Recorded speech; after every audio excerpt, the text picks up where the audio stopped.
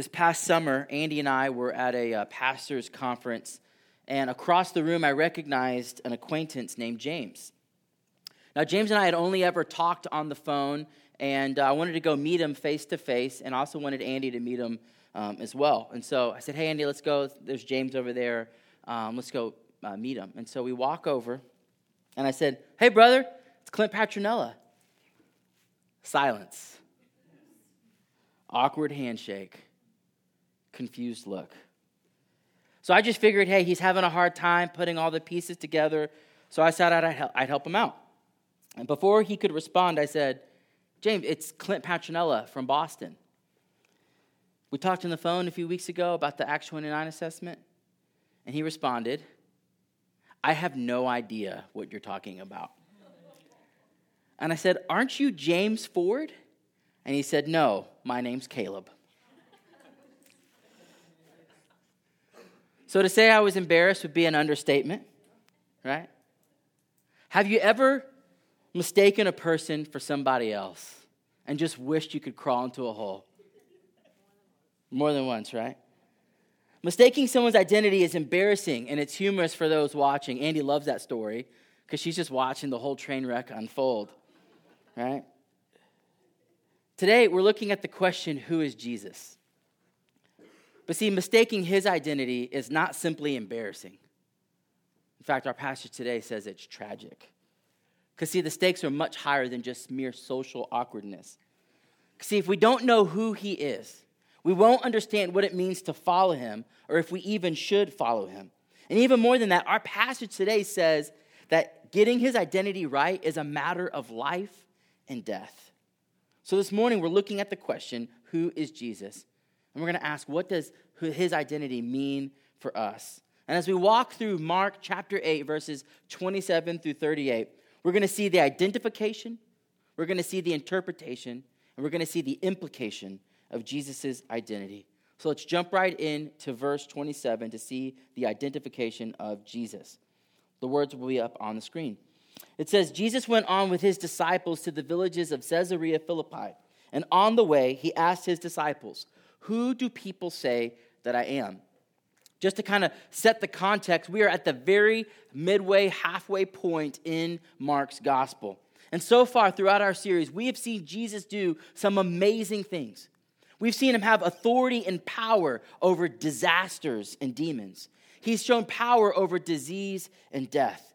He's fed thousands of people with nothing more than a Lunchable. His teaching has been clear and compelling. He's shown mercy and love to outsiders, right? We've seen that Jesus has this way of walking into a room and immediately being able to identify the person in the room who needs his love and mercy and grace more than anybody. He just gets it right away, and he makes a beeline over to that person. We've seen Jesus challenge the ruling class who make following God impossible. He's confirmed the elitist who look down on others because they're different than they are. It's been remarkable. And now in chapter 8, we're going to see each week the tone is going to take a dramatic shift. In fact, the very speed of Mark's gospel is going to slow down. You see, in 8 chapters, Mark has covered the first 3 years of Jesus' ministry. It's been bam, one story after another. And now in the last 8 chapters, we're going to get the last few months of Jesus' life.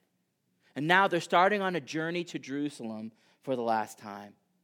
Mark tells us that they start in Caesarea Philippi, which is about 100 miles from Jerusalem. So over the next 8 chapters, we're going to see them go on this journey towards Jerusalem. And as they're beginning their journey, Jesus starts off the conversation. And he says, "Hey guys, who do people say that I am?" What he's trying to find out is, man, what's the word on the street?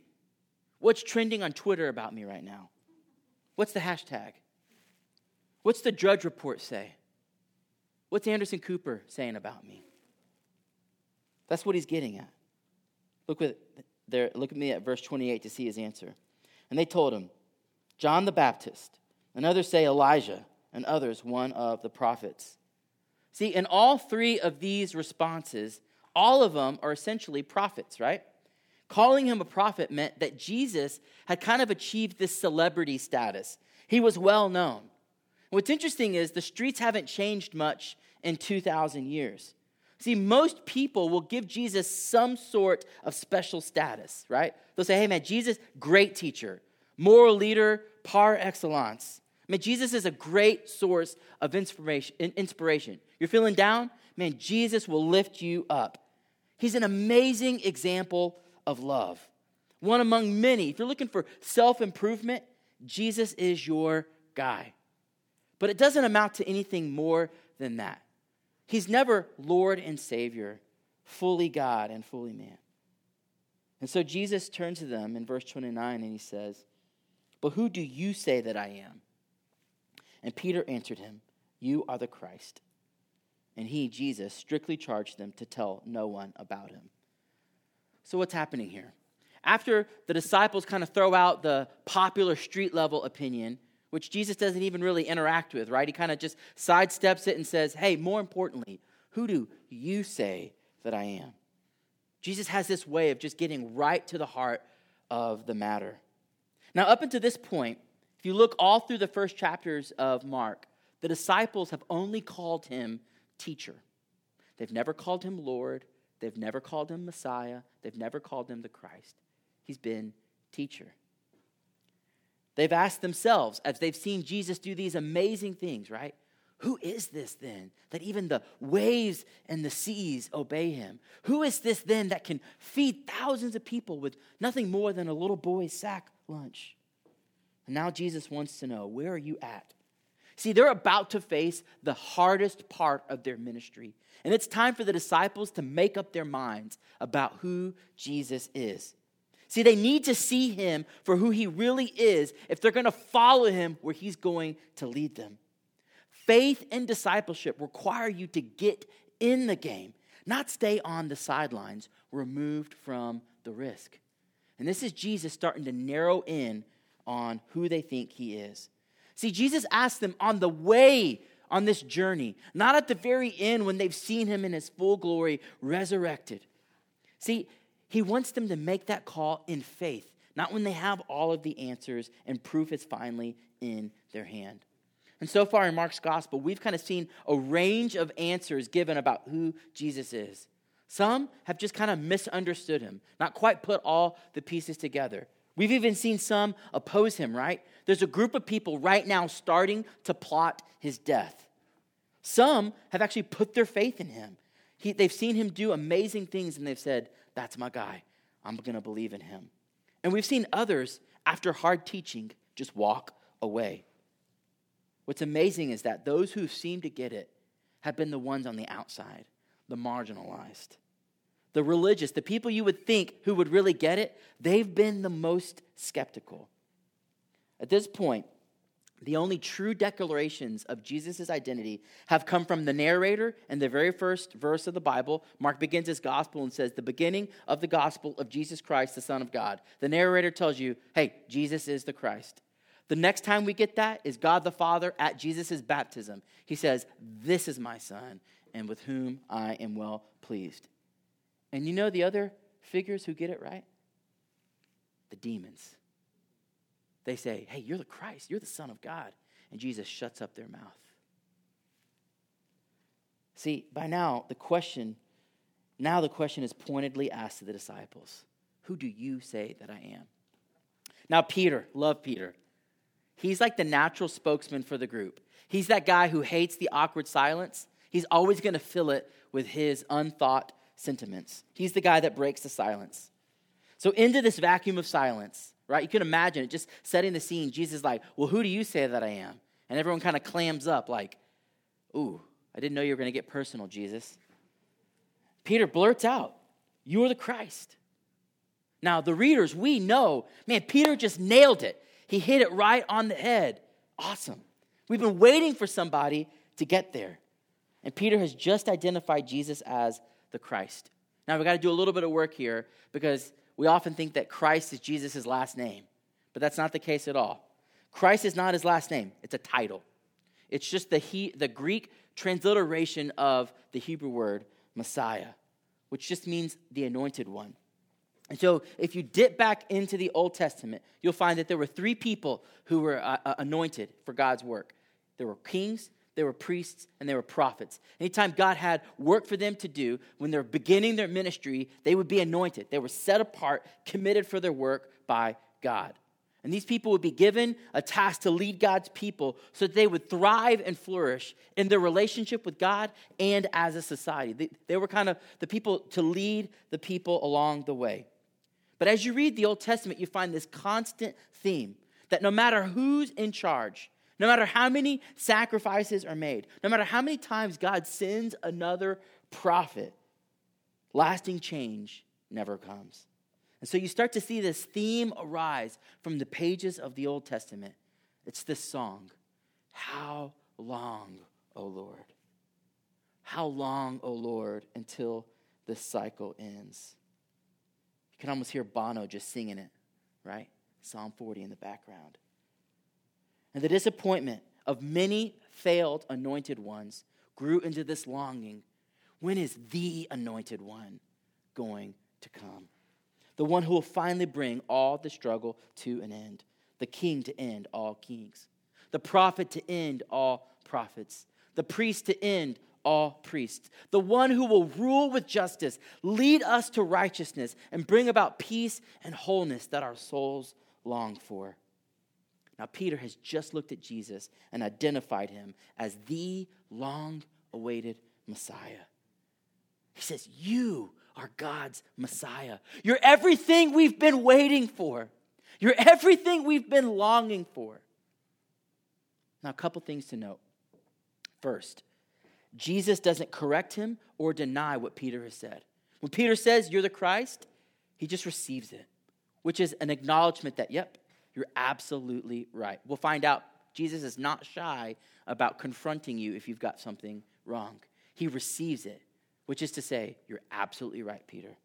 He accepts the confession as spot on. He is the Christ. Now, second, he tells them, don't tell anyone. Now, at first, that sounds odd to us because we're like, aren't we supposed to tell everybody about who Jesus is? And the reason that Jesus doesn't want them to tell them yet is because they don't have a clue what it means that he's the Messiah. See, he's rightly identified him, but we're going to find out he has no clue what it actually means for Jesus to be the Messiah. See, what he knows is they've grown up as good Jewish boys, and they've got all kinds of expectations kind of filled into them of what this Messiah, who this person would be. And these expectations have been formed part in Scripture, part from folklore theology, and part from their own desires of what they want Messiah to be. And so before they can be his ambassadors going out and telling people about him as Messiah, he needs them all to get on the same page. And he's going to spend the next several conversations as we walk through Mark to help manage their expectations and set them straight on what it means for him to be the Messiah. So that's how Peter answers the question. He looks at Jesus and he says, "You are the Messiah." But what about you? How do you answer the question? And I mean actually you, us in this room. How do we answer the question, who is Jesus? Is he the Messiah? Is he just a prophet? Anyone think maybe he's a charlatan? Maybe he just fooled everybody? Is he just a good example? Kind of someone I can look to when I'm trying to figure out which way I should go? Like a source of inspiration?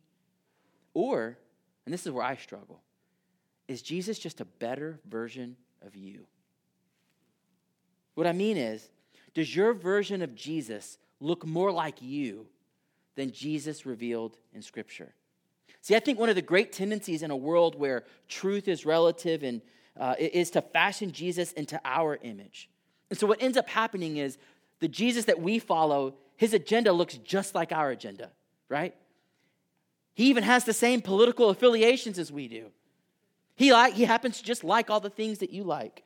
He likes to hang with the people you like to hang with. Is he just a better version of you?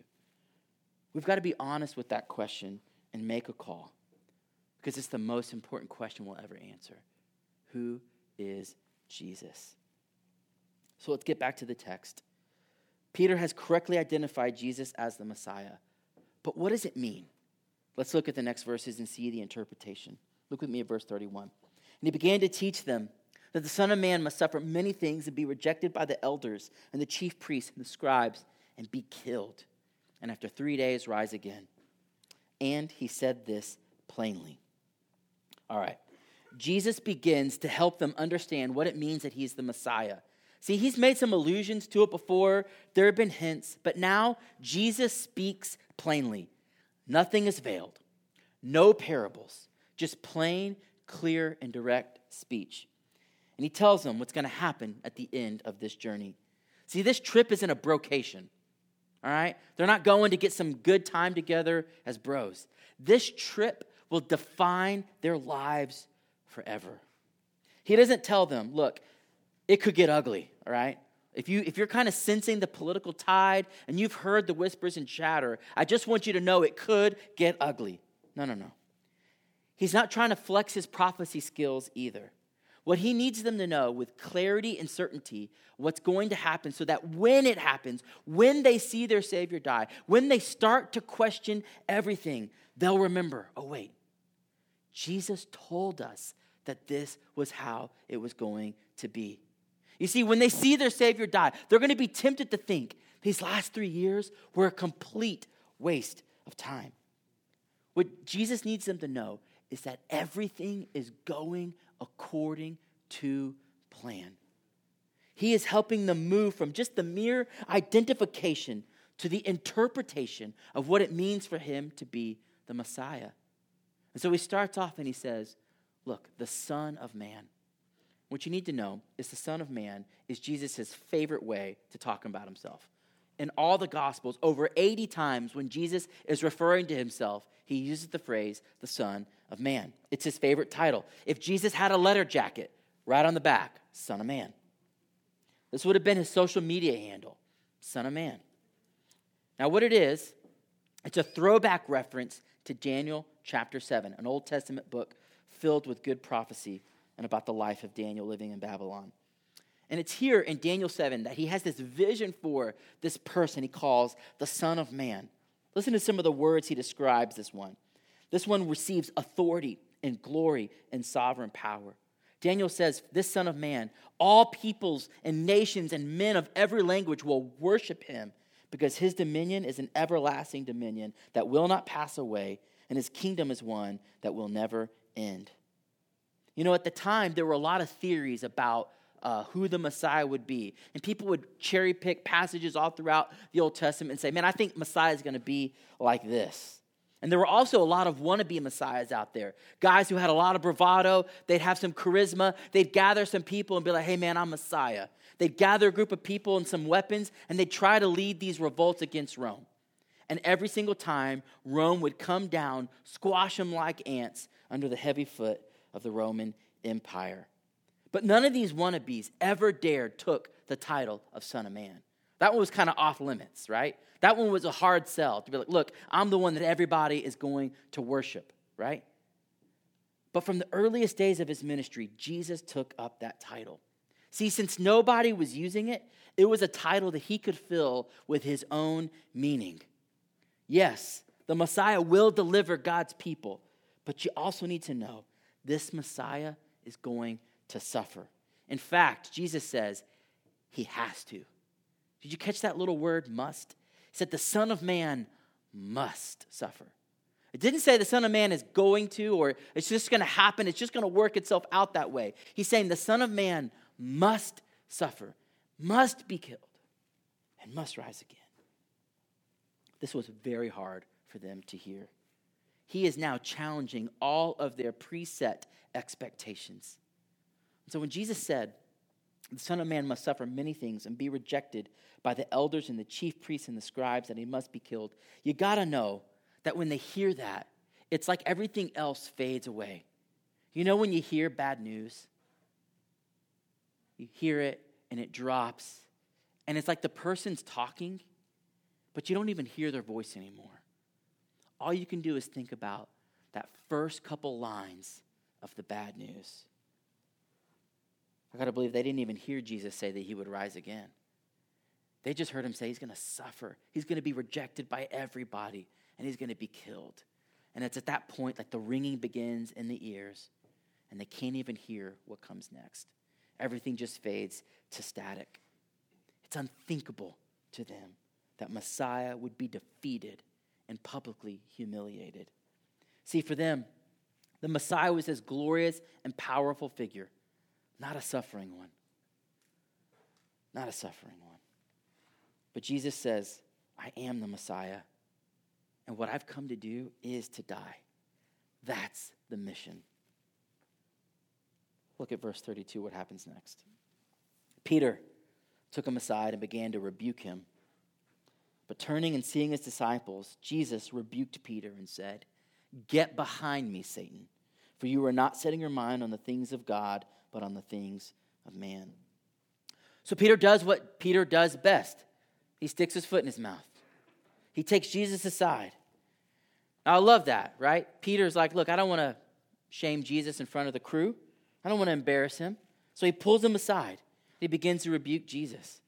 Now, this word for rebuke, we've seen it before in Mark's gospel. It's the same word that Jesus used when he rebuked the hurricane on the Sea of Galilee and muzzled it. It's the same word that Jesus used when he rebuked the demons and cast them out of the man. Peter comes and rebukes Jesus. See, Peter knows that Jesus is the Christ, but he has no idea what it means. A dead, rejected Messiah is just incompatible with all of his convictions and his hopes. So Peter is going to put Jesus in his place. Here's the problem with that. You don't put Jesus in his place. You don't tell Messiah who he is. Messiah tells you who he is. Now, Jesus is not amused. He doesn't mince any words here because he takes his mission very seriously. This whole scene is reminiscent of Jesus back in the wilderness, being tempted by Satan. You see, Satan wanted to offer him a quick and easy escape from the cross. Man, I'll give you all the kingdom and the power if you'll just worship me right now. You don't have to die. You don't have to go that way. And in the same way that Jesus rebuked Satan in the wilderness, Jesus rebukes Peter now. See, this time Satan is using Peter. He's infiltrated the crew. And he's using Peter to present Jesus with this powerful temptation to avoid the cross. But Jesus, our greater Adam, does not give in. See, Jesus had to respond sharply to Peter because he needed him to know, I am resolved to fulfill the mission that God has sent me on.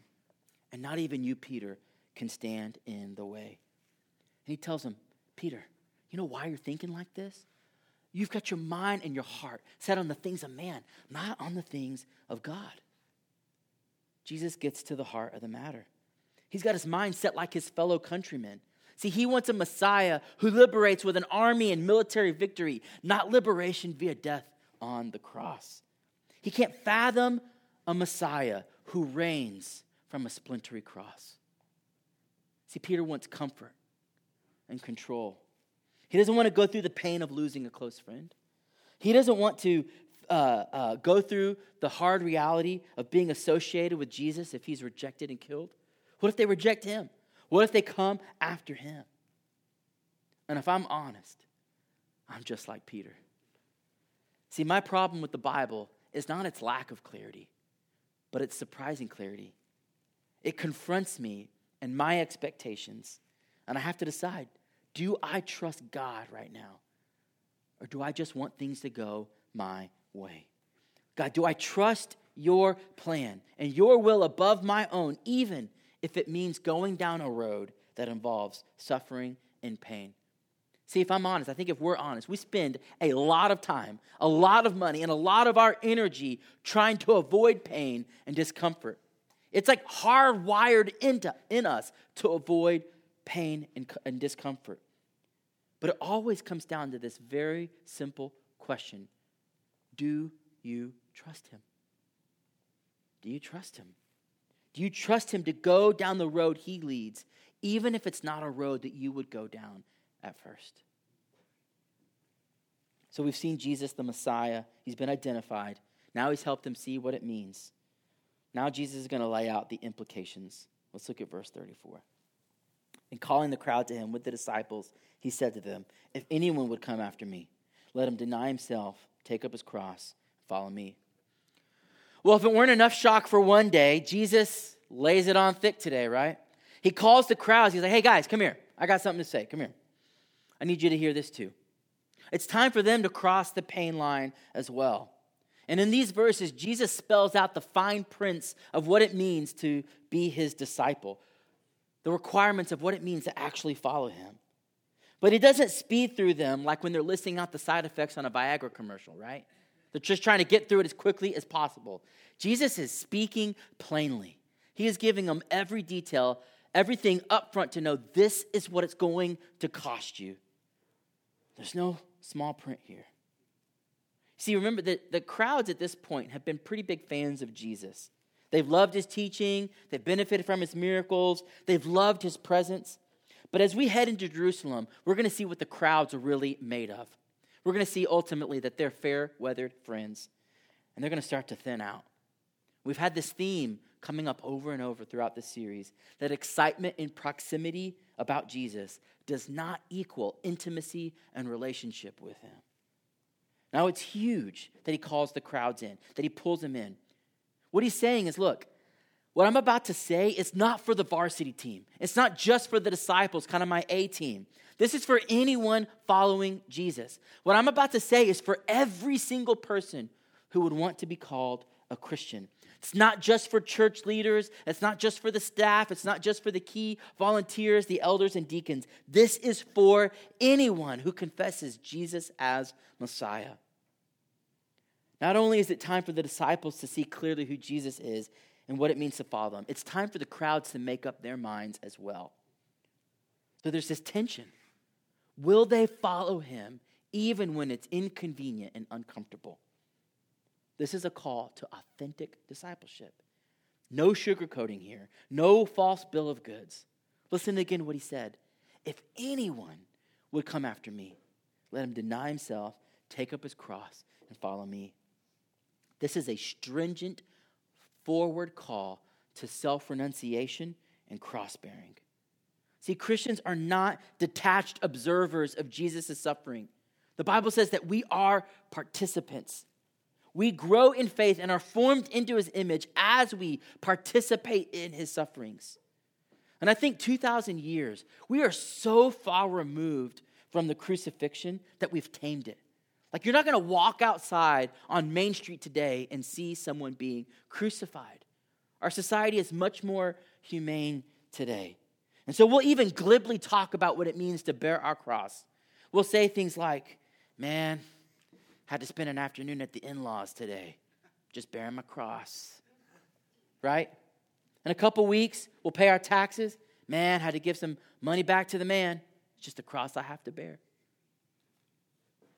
That's to make light of what it means to bear the cross. These people had witnessed this hideous form of execution. They're not unfamiliar with its heinousness and its gruesomeness. See, people would carry crosses. They'd be forced to carry the very beam they would be hung on. Cross-bearing as a disciple means nothing less than giving up one's whole life to following Jesus. Here's another way to think about it.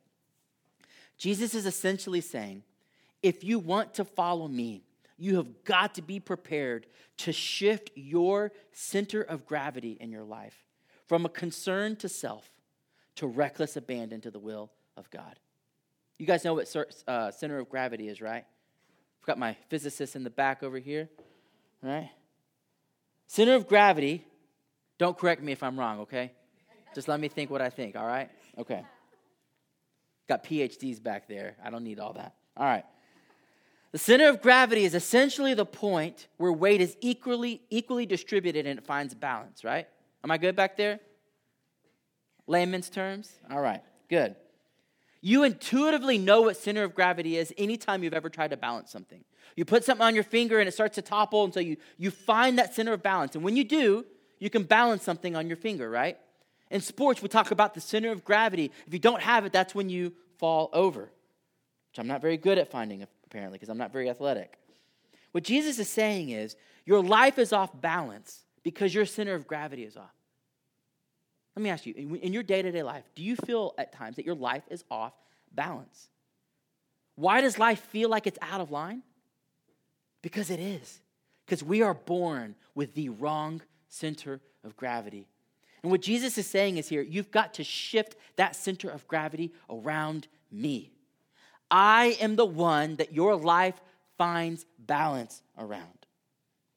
Now, Jesus goes on to give a powerful reasoning for why it's worth it to give it all and follow Jesus. Look what he says in verse 35.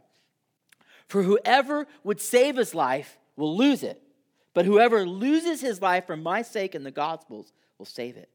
For what does it profit a man to gain the whole world and forfeit his soul? What can a man give in return for his soul? For whoever is ashamed of me and my words in this adulterous and sinful generation, of him will the Son of Man also be ashamed when he comes in the glory of his Father and with his holy angels.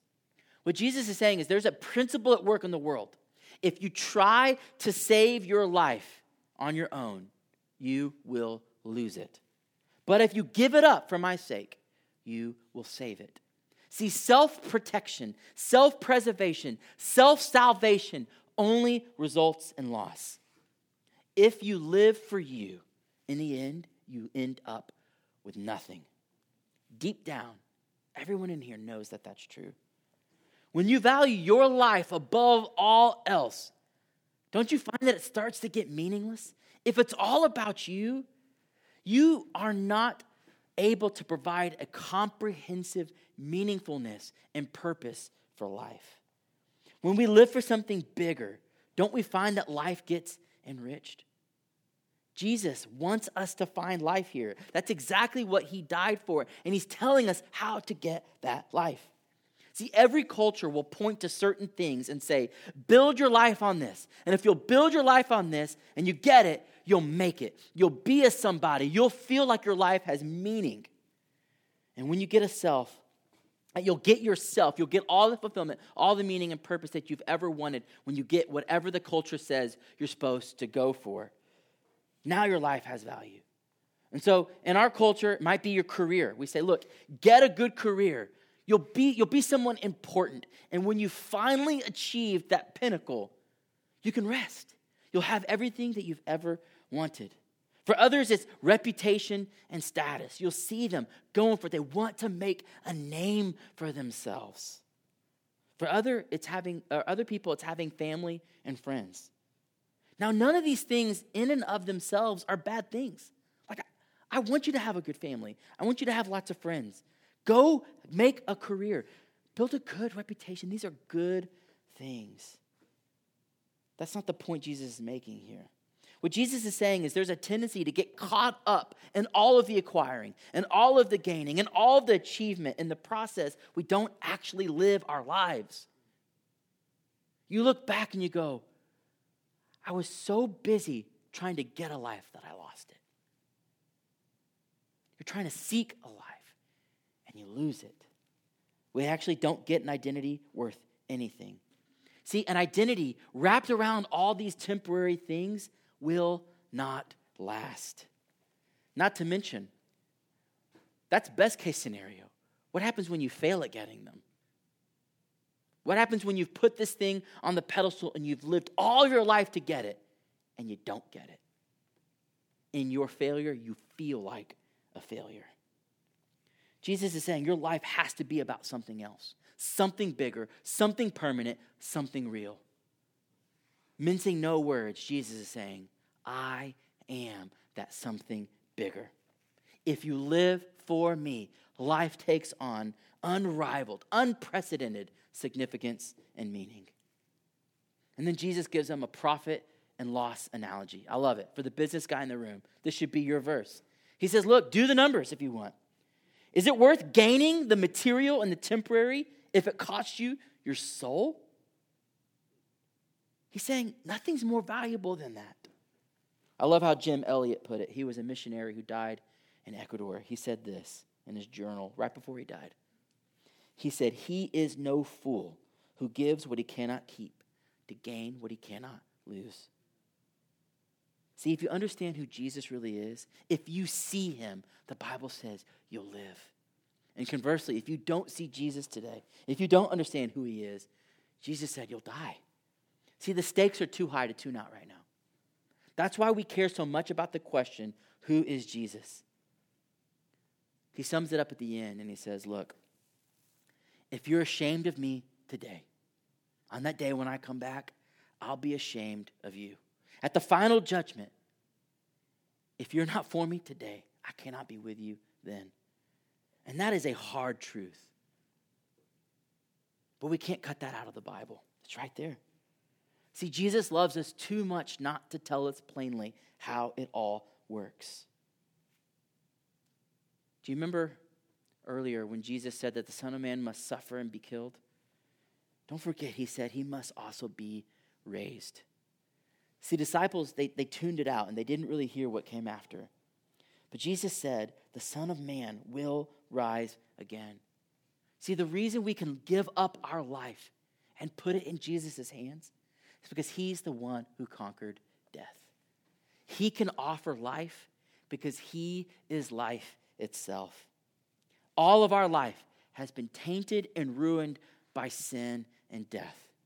And Jesus' resurrection is the only cure to get rid of that decay.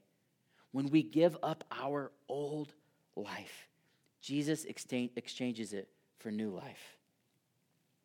Listen to how C.S. Lewis said it. It's kind of long, but it's Lewis, so it's great.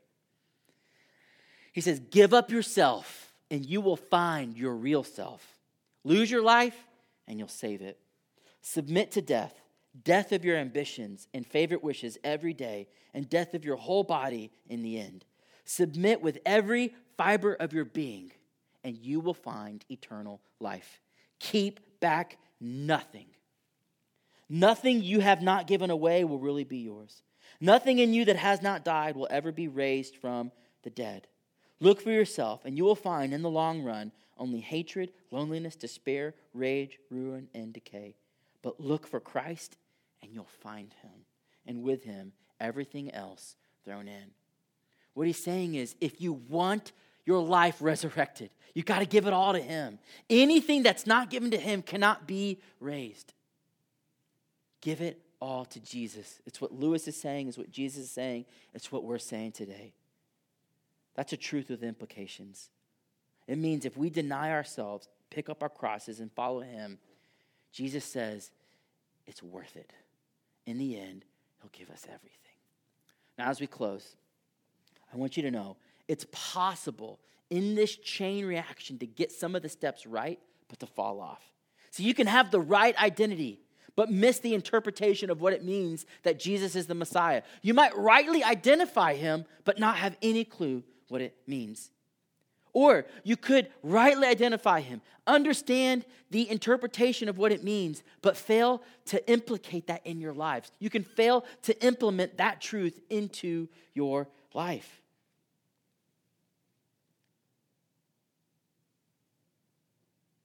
Are you unwilling? What are you unwilling to give up to him? What in your life are you trying to protect? That you're saying, Jesus, not here. That's not yours. Where are you trying to self-protect and self-gratify? Where have you been unwilling to deny yourself, pick up your cross, and follow him? Let me pray.